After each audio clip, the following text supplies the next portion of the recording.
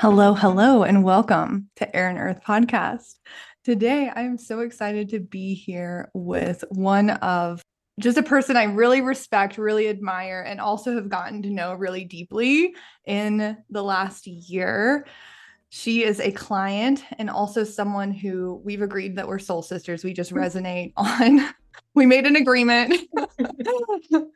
Jasmine Hayden is here on the show, and I'm so excited.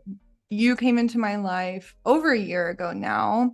You started kind of like popping up into my classes. And one thing that I noticed right away is that you really brought something to the classes. Like you brought really interesting questions, you brought different perspectives, you brought like authenticity. And that was something that right away I really admired in you. And then Jasmine came into one of my year-long programs and has been really present in my work in the last year. I've also brought Jasmine into the Abundance Beyond conference twice now. So she's actually been on the show before in recordings from the conference. So when I think of your work in the world, I think of three main pillars. There is embodiment and, working with trauma, working with embodied liberation. You also take a big stand and have a deep passion for social justice as well as regenerative wealth. And I'm really excited to talk about all of these things here with you today. So I welcome to the show, Jasmine. Hi. Thank you, thank you, thank you. I'm so happy to be here with you. Mhm. I would love to get started the way that I always like to get started when I'm doing interviews, and just to know more about you, more about your background, your story, what got you to this place where you're interested and pursuing this work, and just share a little bit about you. Yeah. So a little bit about my backstory. I was raised with a single mom in the Bay Area of California and was really passionate about the arts. So I've always been a creative. I was singing and dancing and acting. And then I discovered in my teenage years how art was being used for activism. So, how people were channeling their creativity into social movements, and became very inspired to have an outlet for the first time in my life where I could bridge those worlds of getting to express myself and getting to be in my artistry, and also this passion that was rooted from the rage of inequity, that I was seeing and experiencing within my own body and my own communities. And it's interesting because I've lived in so many different worlds from a young age. And growing up in the Bay Area, which has a lot of, class disparity, but I had the privilege of my mom working really hard to put me in schools, public schools, where I had a lot of access to resources. However, I was so challenged by my own upbringing and my own barriers. And I was the only person of color in most of the spaces that I was in. At least I should say melanated color, because there was definitely a huge Asian population. Um, and so through just realizing how wrong and unfair the systems of oppression were created for people, um, from all different kinds of identities that are beyond race, but also race was the first one that kind of hit me. That I started to have this strong drive towards social justice. And then I was merging my passion with art with social justice. And that became this fire within me of like, oh, I can heal and alchemize my own pain and trauma, and also be an agent for larger systemic change. And so I followed that passion through undergrad and through grad school. And I had throughout that time a series of really significant spiritual awakenings. And at one point I was in Costa Rica, um, and I was in just my own world of prayer and ceremony and asking God and asking spirit, like, what is here for me? What is here for me to see? What is here for me to know? And it came through was entrepreneurship, which I had been thinking about, and it had been, something that I had my own stories and limiting beliefs around for years, but it came through so crystal clear that I couldn't deny it anymore. And it was my first wave of releasing doubt of my capabilities beyond what I had been led to believe I was able to experience in life. And so that was really what propelled me into this industry, into the coaching industry, into mentorship in this kind of way, and starting my own business and bringing those things, the big parts of my own healing journey into a world that I can invite other people in and support them with. And so I don't know how short of a backstory that was because I just kept going, but It's we can get great. into It's any of great. the I'm sure we'll touch into many specifics. places. Yeah. I'm sure. I So the question that I wanted to start with, I was kind of giggling. You haven't heard the questions. And when we were getting on before we started recording, I was thinking to myself, this first question, I feel like I could ask you this and then you could just talk for like probably 2 hours on it, honestly. Like this is the only question for this entire podcast episode. So, like I mentioned when I was introducing you, I've seen your work and I've seen you talk about, I mean, a lot of different things, but there's three areas that really stand out for me. And that is social justice, regenerative wealth, and then embodied liberation, trauma release, right? That area. And what I would love to hear you speak about is how I would love to know about the intersection of all of these areas. I Oh would love gosh. You see. called that. I could write a whole I dissertation. know it's going to be a I think book. I It's probably gonna, have it to some extent written like a thesis or a research paper on these things just in different regards at some point in my I academic know. career. I know. That's why I was giggling because I am like, this is such a massive question, but that's what Yeah. we're here to Yeah. do. This is so So, good. I love this. I love that you asked this. Wow. Now that I'm actually sitting with this, I'm realizing there was a point in my grad program where I was considering getting my doctorate and literally doing a whole research study on these intersections. yeah. So we're going Yeah, to okay, this is condense good. 4 to 6 years of research study and writing and speaking into, you know, however long you want to take to answer this Yeah. into a So podcast good. episode. Okay, so this is my heart's work.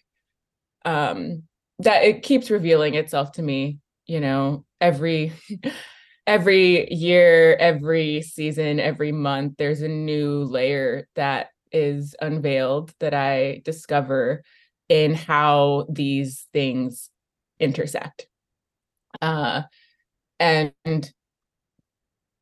intersectionality in and of itself, which is coined by Kimberly Crenshaw, she talks about how different aspects of our identity are all connecting to themselves. And so what I've done throughout my my years of really going deeper into how my identities are impacting how I show up in the world, and then seeing that is also bringing in these core themes that I am gathering in our reality.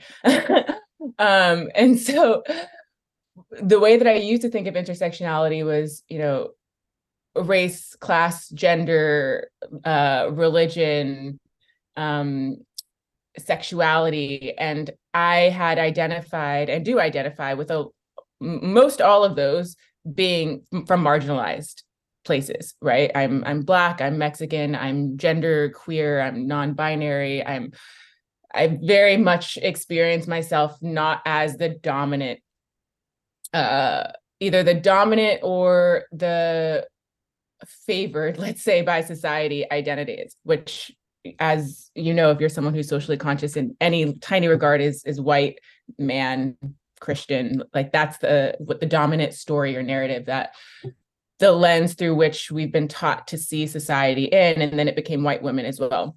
And then now we're having a lot more in recent years of other voices taking the center stage. And so I just want to contextualize intersectionality before I dive into this particular aspect of my work. So as I was going through my own journey of dismantling, which I still very much am and will be probably until I die, dismantling what internalized oppression means to me, it was seeing the ways that I was living according to a standard that I was taught through that lens of white superiority or supremacy, or gender superiority, or right, all of those different things. And one of the most massive catalysts in my own spiritual awakening, which at this point, my first one was, I'd say, around like 9 years ago, was like my first huge, significant spiritual awakening, was realizing how many of the beliefs and the stories that had been programmed within my mind and my body were not mine. They were coming from, colonized ways of thinking and being that were coming from the intersections of patriarchy and toxic capitalism and all of these different structures that are set up within our society to essentially take away our power. And when I discovered that I am simultaneously, and this is where it gets nuanced and a little complex, simultaneously powerful beyond those structures, my soul, my beingness, and what I am capable of, or what is possible for me, or people like me, while also living within those structures that can't just be eradicated by, power of belief. And so that was when I was discovering, oh, wow, these stories and these beliefs are also energy that I'm holding in my body, that they are taking space in my body, taking space in my field, and that the trauma that I've experienced in my lifetime has been passed down from my parents, from my grandparents, from my great-grandparents, from the survival that was necessary because of those very systems. And so that's when I really started to become passionate about ancestral healing and intergenerational healing, and seeing how trauma just completely distorts our perceptions of ourselves and of reality and our ability to feel safe in our bodies. So that's where body liberation, somatic liberation was really birthed. Of, wow, I get to feel free in my body, free to be, free to express, free to exist, when that has quite literally been inaccessible for, and still is, absolutely, for the majority, I would say, of the population. And this is all bodies experience this, and more so than not, Black and brown bodies, and bodies that are non-binary, and bodies that are, not outside of societal norms, essentially. And so as I was discovering that, I was also going through this journey of tapping into what abundance felt like, and how my privileges were working for me, and how my lack of privilege in a lot of areas was working against me. And so then I started to diving into my investigation of money and how it works in the world, and seeing, the ways that we've been taught to relate to money, and the ways that I had been taught to relate to money, that creates the ideas that reinforce lack, and that reinforce scarcity, that there's not enough, that some people get to have some and some people don't. And all of those things do have truth to them. And then there's also a breakthrough that is possible that I've realized, where abundance and wealth is separate but related to money entirely. And so I started going deeper into my decolonizing journey of reclaiming my roots, of realizing that I have indigenous roots that I had been completely robbed of, that I had been so oh, there's a word that I'm forgetting right now, but it's going to come back. But I'd been put into a culture that had not allowed me to own my ancestry, my identities, my ways of connection to life itself in order to survive in that new culture. And from that, I I completely had forgotten.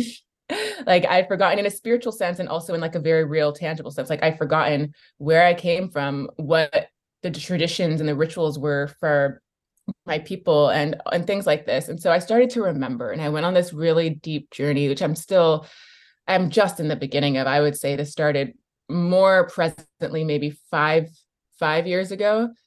And I got a lot deeper into it in the past few years. But just discovering my indigenous roots and connection to land and connection to the elements and to prayer and to the realms that are unseen. And I started to receive so much guidance and so much wisdom from places I didn't know existed, because I was so numb and blind, I'd say, in some ways, when I was younger. Oh, maybe you can remember the word because now I really want to remember it. Um, it's the word where you're you're put into a new culture and then forced to forget. Like assimilate. Assimilate. Thank you. Yes, yes. So that's what my grandparents went through. And so they did that when they came from Mexico to here. And then my mom was born here, and she had already started to, like leave behind some of our Mexican roots, but still was holding on to, and they still do very much hold on to them. But more was starting to get left behind as assimilation was happening and we were becoming more Americanized. And so she worked really hard to put me in the kinds of places that no one in my family had been able to go in terms of just amazing school districts. And so I had a really high education, but I was struggling in so many ways. In so many ways, I was deep in the struggle. And so as I was assimilating, I just kept going more in the colonizer route and out of the indigenous route. And eventually I got to that place that I was speaking of before, where I just realized that there's so much richness and so much abundance beyond money in being connected to the self, being connected to spirit, being connected to Mother Earth in these kinds of ways, that is actually a kind of wealth that is irreplaceable and it's hard to access in its own ways because of the way that our system is set up, unless we are connected to those roots and our own roots. And so I started to explore this concept. This is more recent, this regenerative wealth. I got introduced to regenerative agriculture back in undergrad. I've always cared deeply about our relationship to conscious collaboration and creation and consumerism and things like that. But I didn't have a way to tie it into these other areas of my life. It felt like regenerative lifestyle was something that I was working toward, and that it very much countered the ideas of what wealth meant. Because at that point, wealth, how I had seen it, and this was an identity that I used to very much hold. The identity I used to hold was struggling, starving artists, activists. Wealthy people are greedy and hoarding and are the reason that everything is wrong in the world in terms of people having access to health and basic needs and things like that. And then as I was going deeper into my money journey, I'm like, oh, wow, actually, what if there's a way that wealth can exist that it's to benefit to all? What if wealth gets to be life-giving? And what if everyone who has the ability or who can be given the ability to have a healthy relationship to money, that also translates into a healthy relationship with ourselves. And obviously there's like a basic foundation of security that's needed to even be able to contemplate these kinds of things. Because if you're thinking about how am I going to feed myself today, how am I going to feed myself tomorrow, there's no way that you're going to be able to be thinking about how can I, live regeneratively in my life.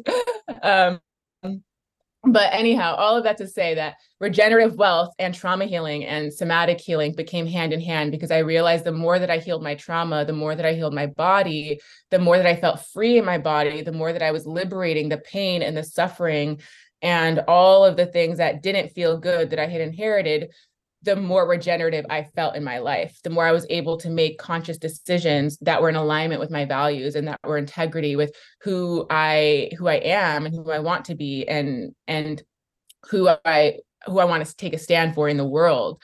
And so regenerative wealth is so tied into, for me, it's tied into how can we, in whatever positions we hold, work to create more goodness and richness and love and abundance for people who wouldn't otherwise have that availability or that access to it through our own work.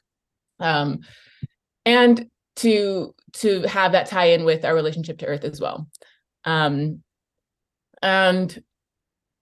social justice is it's all over all of that. So I mean, I can get deeper into how it is in there. I'm sure you could hear it from what I was saying, how social justice is just like, it's just in all of that. Like it just is. There's a lot. I know. I was sitting here thinking, like, I was listening to you and I'm like, I have 50 different tangent questions and comments and all sorts of things. And this could be an 8-hour podcast episode, literally.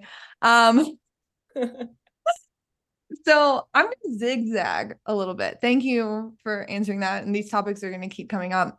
And I want to get more deeply later on into your work in these areas and how you offer them, how you work with people in these areas. I know that you're doing some really interesting things. You're celebrating some foundings and things like that. We'll get into all of that later. But I kind of want to zigzag. And one thing I wanted to ask you is, I would love, because we're both in the coaching industry, a lot of people who are listening in are in some area of the coaching industry or have been involved in it in some way, either by being a client or, dipping their toe in or, going all the way in, all that kind of stuff. I would love to hear your perspective of how you see oppressive structures playing out in this industry and what direction you feel like what could be implemented across the board to help create more equity in this space, more more support and all of that. That's my next question. There's so much here. Another 8-hour podcast episode coming up. Okay. Wow, there's so much. I'm gonna be as succinct as I can. So one of the first things that I want to name is, this is a white dominated industry. And there are so many people of color that have amazing skills and gifts and experiences that are doing amazing in this industry. And the way that I have seen it, it is predominantly white centered.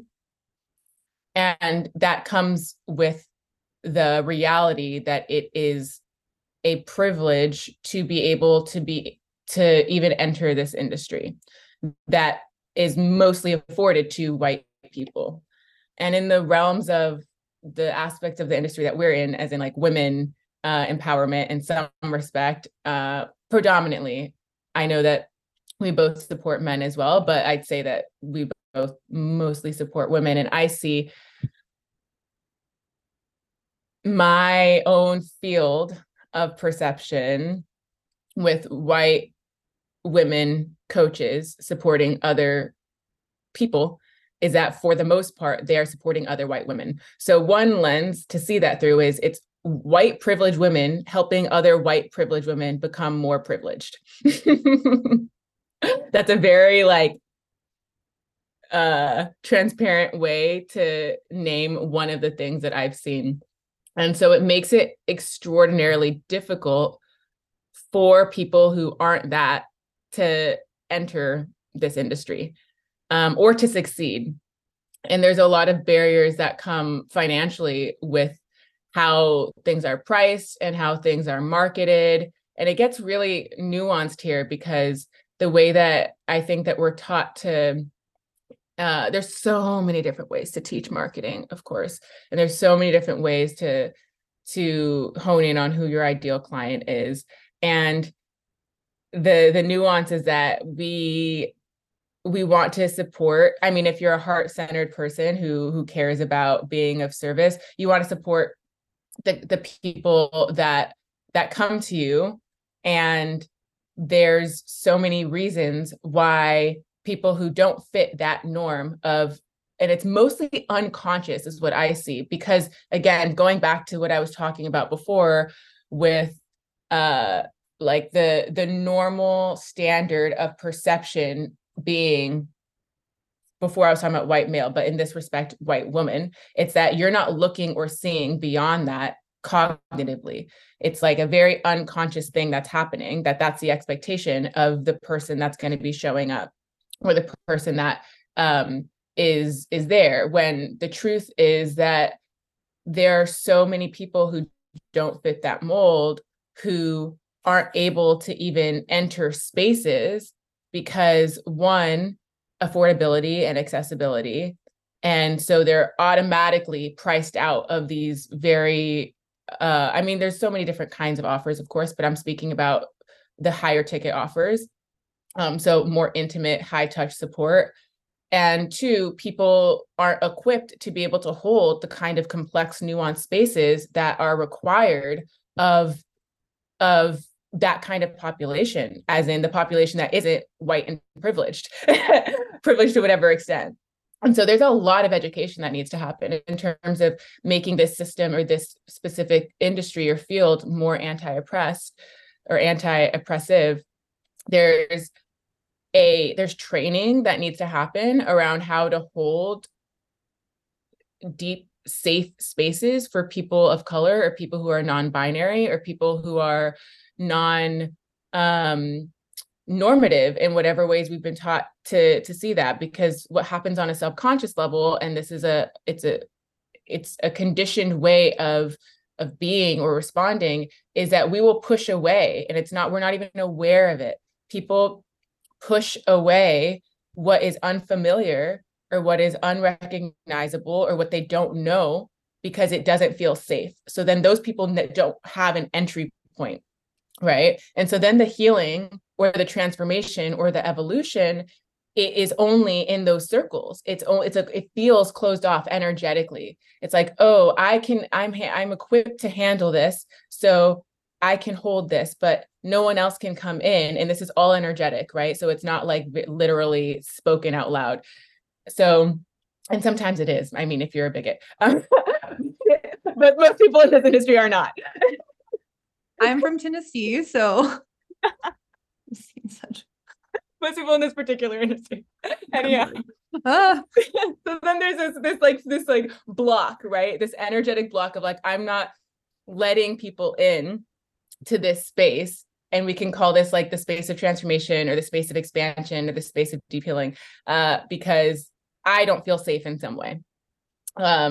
And so we touched on to class, so like money and accessibility, and then we're touching on like unfamiliarity or discomfort with identities that are not your own. And then the last piece of that's really important is the actual ability, so like the training and the education to be able to hold those kinds of spaces so that the people who do get in those spaces feel safe. And so just speaking into my own experience with this as being, I'd say in all of the coaching and training and certification programs that I've been in, 99% of the time I'm the only woman of color. Like I'm pretty sure that's an accurate thing. And in my first year and a half of being in that world, as in receiving coaching from programs and being in spaces that were, I was the only Black woman or Mexican woman, is that the people who were holding the space were not seeing me for the color of my skin. And not to say that as like seeing it only as, but it's that whole blind, being colorblind thing. It's like speaking to me as if I'm a white woman and not realizing that there are specific traumas and pains and inequities that I've experienced that are not relatable to the other people in the space, that make it a particular challenge for me to even exist in that space, for me to even be there and to own the kind of power that I was wanting or that I was stepping into because of those very things, right? And so as I was seeing that, I was realizing this huge issue with the industry that I really think that this is the direction that we need to be moving in, of people just not having the depth of training and education to facilitate and hold spaces for people of color or people who are beyond any binary or things that are beyond their own personal lived experience, not to be able to relate, but to be able to have that space feel safe and to specifically name those kinds of things. For instance, like I'll just give one example to make this a little bit more tangible. If I, in the beginnings of my time in receiving coaching, if I had come in and let's say I shared something that was really painful that I was wanting to navigate and I was to work through, and this person, and it had to do with my personal lived experience, and this person or this coach were to say something like I hear that this is what's going on for you and this is how you can see a way out, versus, or not see a way out, see a way through, versus saying that experience is something that I can't relate to.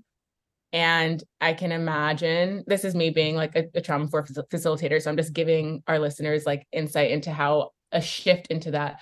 I can see how your experience as a Black woman, because of what you're naming, that has to do specifically with being Black, you know, is something I could never understand. And how can I best support you here, XYZ. So actually acknowledging that what is being put in the room has to do with all of what someone is holding, meaning, the color of their skin, the way that they're taught to believe about themselves, the kinds of challenges that they've had to overcome and things like this. And when we're in this world, I think a lot of the time in the self-development world, we're thinking about like the self that is beyond the body. And I think that's something, if you're not as much focused on embodiment work, because I see this a lot with people who are focused on like mindset, or will focused on like only money, or who are focused on things like this. And so when we bring the body in, if you're an embodiment facilitator or coach, or if you're not, I think that it would be of service to bring the body into the equation, is to also really take into consideration how that specific body has gone through whatever they've gone through to lead them to be in that space. And so all of that is in connection to what I see as being one of the most powerful ways that we can really move forward in this industry, is getting an anti-oppressive education as it's relating to a diversity of populations that are outside of how you see yourself in the world, and to have the strength and the resilience to sit with the discomfort of how your privilege and how your access has blinded you to seeing those things that I've been naming, right? And in that regard, also being committed to staying on the path of integrating what practices that you can be instilling in your life to become more anti-oppressive on a consistent basis, like not like a one and done, like, oh, I took this anti-racist training, for instance, for a month, or I took this class, so now I'm good, and like checking that off. It's like being willing, if you're actually a leader of integrity and embodied social leadership, is continuing to be learning about what is happening outside of you, and welcoming in and inviting in more people who have experiences that are completely outside of your own, having to do with inequity, having to do with injustice, and creating more access points for them to be able to come into the work. And so that's making things that are high ticket even more affordable. That's creating these are what ideas that I'm seeing. And I think that there's a range for this. You know, obviously everyone has to tune into themselves, but things that are if there's people who like, the way that I'm seeing this is this industry will continue to be the elite staying wealthy, in the sense of the elite hoarding and having most of the money. And I'm saying this in a very non-judgmental way, just as like a transparent way of how I see this as a matter of fact, of the majority of people who are really profiting, who are really making a lot of money, creating more space for people who are like them to do that. The only way we're really going to dismantle that is by creating space for people who don't have those means or those availability to enter those spaces too, and to be a voice in those spaces, to be heard in those spaces, and for everyone else to be able to receive and to witness what it's like for that to be normalized. Like, what if it's actually normalized for, let's say, a mastermind or a training or a certification or something that's, let's say, $5,000 to $15,000. I'm just throwing out numbers right now. If it was actually half people of color and half white, versus what I see it now is like, it's a rare thing if there's like one or two people of color in that space. So there's a lot there, but I'll stop for a minute. I love that. Thank you. Yeah. What I'm hearing from you is like actually sitting with the discomfort and like building an awareness of your own privileges enough, and like listening to other people enough that you actually have you care. Because I think that's the thing. I think there's just a lot of ignorance, honestly. I mean, from my perspective, it's like, you know, and not in a way that's like, I mean, that's just what it is. It's not like trying to shame anyone, or it's just ignorance, you know, um and not just going through and like checking off a list and being like, well, I listened to this podcast episode and Jasmine said I should do this, so I'm just going to do that so I look a certain way. Yeah.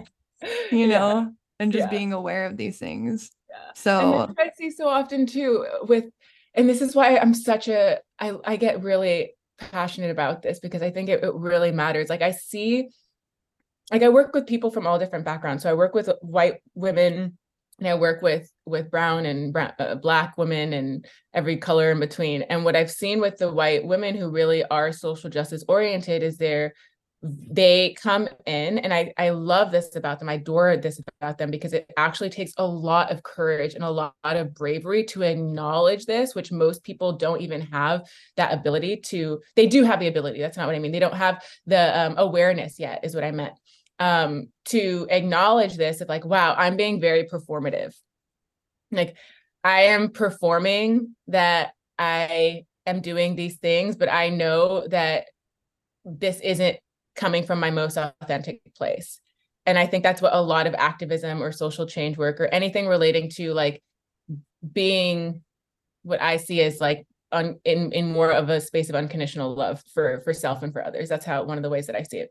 And so, like, taking off the mask of performatism or performism, and like I actually and this, it takes work to have, I think, to drop into, but I have the desire for myself to be liberated. And if I truly know what liberation means, then I know that it is empty if it is for myself and not for others too.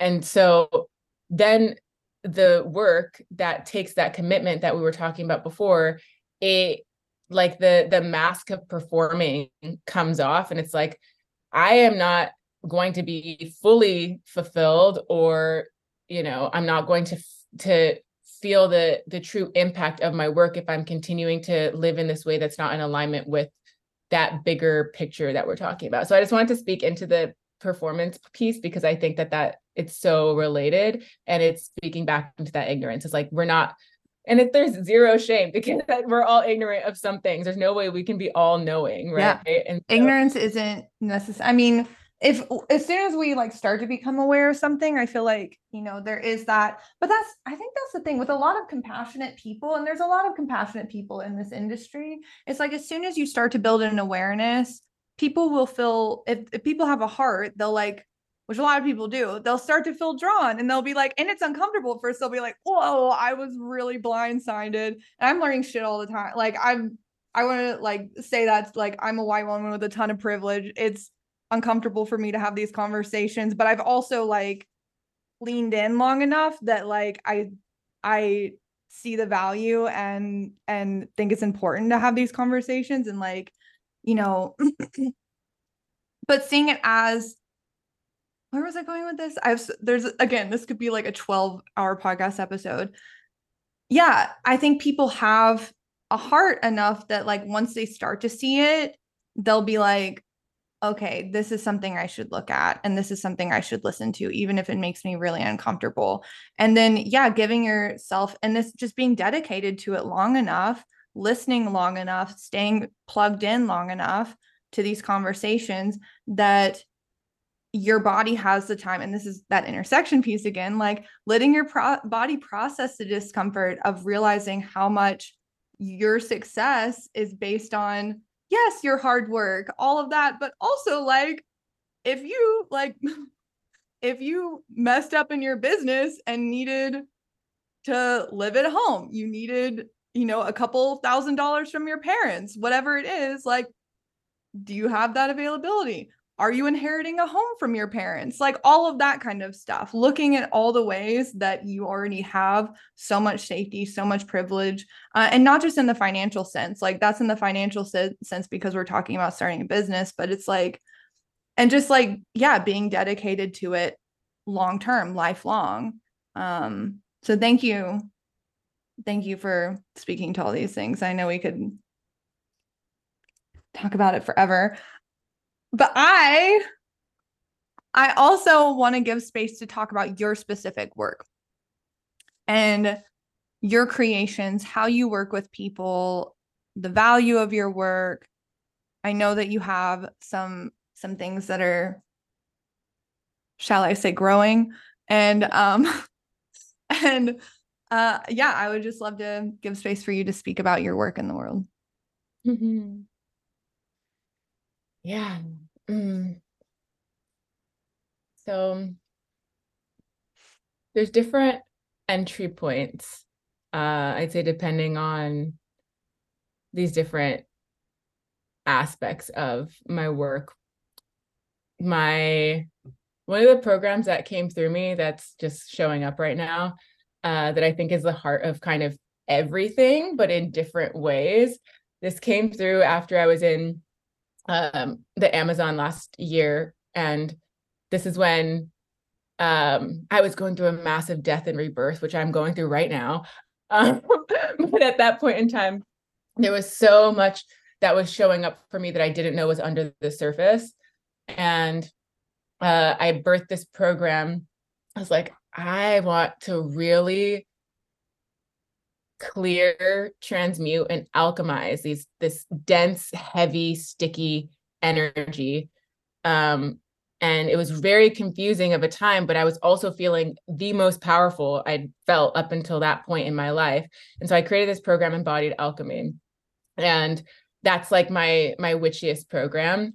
And what we went through and what we go through in that particular space is clearing and transmuting and alchemizing, as I was saying before, the stories and the beliefs and the emotions that are held in the body, and letting that be the way to step into feminine power.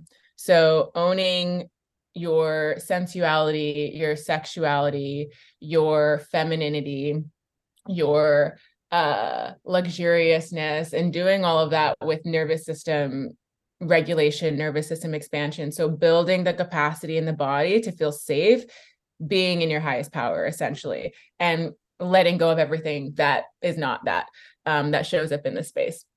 And so that's a 1 month really potent container. But I think that in a way sums up like all of my other spaces as like the heart of it, adding in, ancestral healing and anti-oppression. So it's like clearing and shifting the traumas and the ways of relating, the ways of responding to ourselves and to our reality that, are either harmful or that are dysfunctional or that don't serve us, being in our sovereignty and in your agency, in your magic, in your medicine, and really owning that.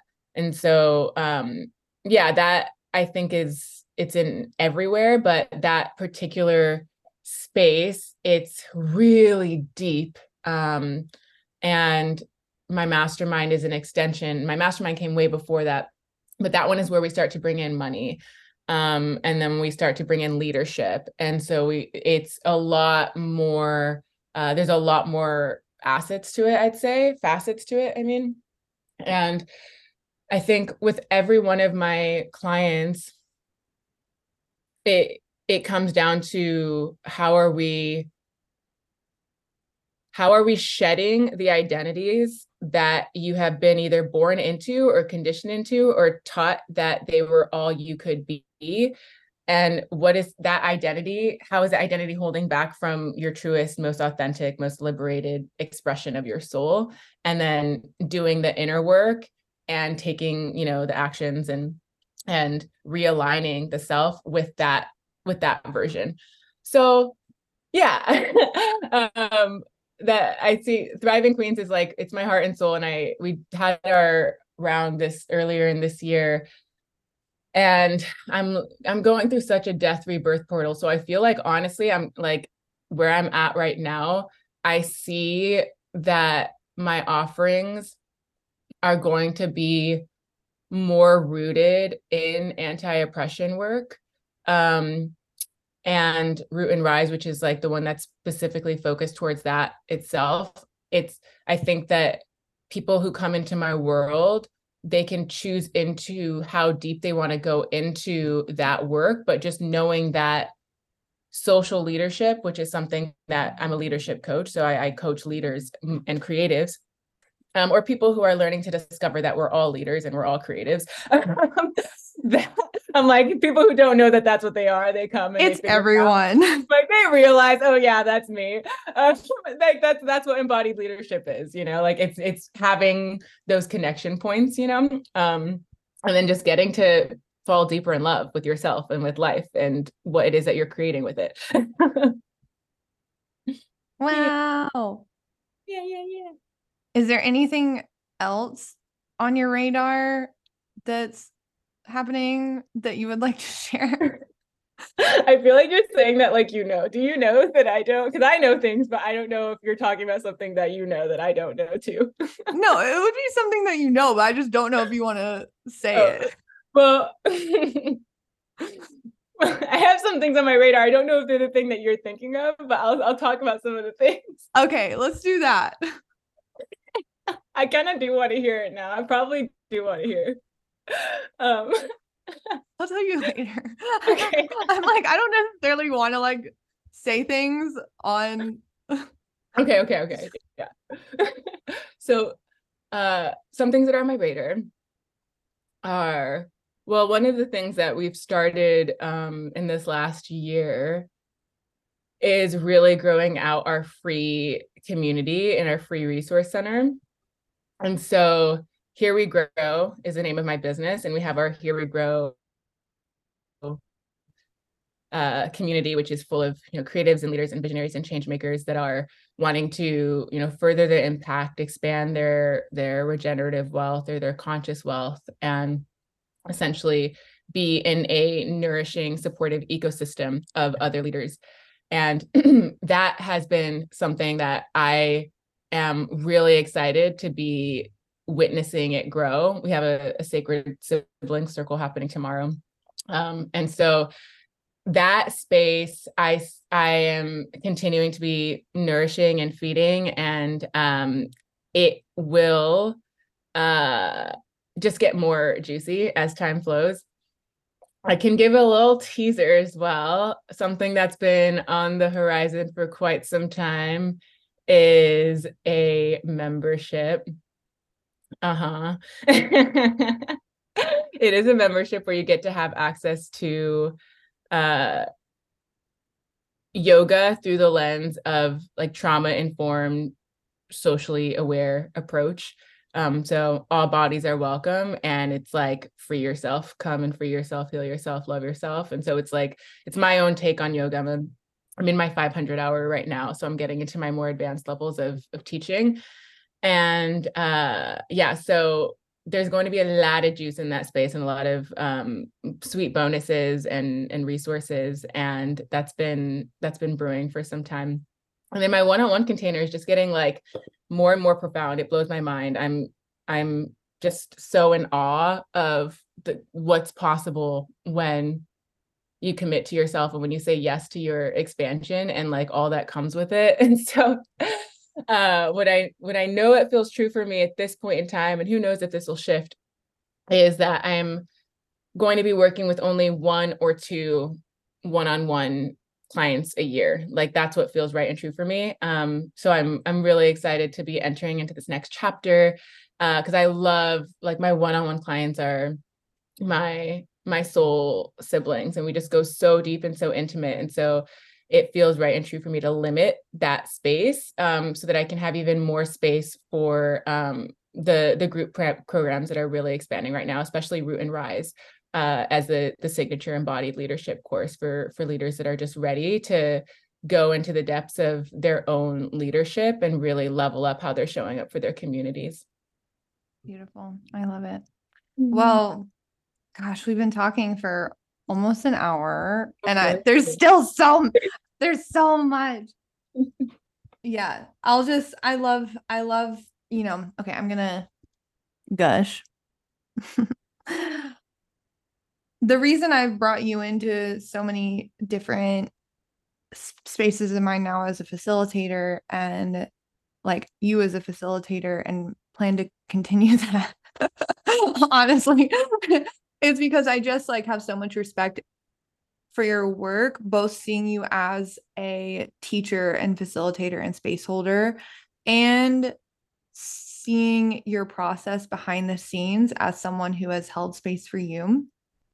I really trust your work with people and your encouragement with people and your connection with people. And yeah, I'm really thankful for your presence in my life as a client and just as a human as well. And so thank you for coming on the show. Thank you for sharing your wisdom, Ruth, and just accidentally messing with my microphone for a minute. Was doing something weird. I don't have to cut out. Anyway, it seems like we're fine. Thank you for coming on the show. Thank you for being you. We're gonna put all the links down below where to find you, connect with you. Jasmine also has a podcast, which we'll link the podcast as well. We actually did an episode together. So I came on your show. Now you're coming on my show. So we'll link that down below as well, so that you can go find that conversation, as well as all the different links for how to connect with you. So thank you so much, Jasmine, for coming on. I so appreciate you. And thank you everyone for tuning in and listening. Yeah, thank you everyone for listening. And thank you so much, Melissa. admire and adore and respect you so deeply. And I'm just so grateful for our connection and to be able to share space together. And you're just such a light in my life. So thank you for bringing me on and thank you for sharing this space. I'm just so honored to have been here with you. Yeah, thank you. All right, everyone. Have a good rest of your day, and I will talk to you soon. Bye bye.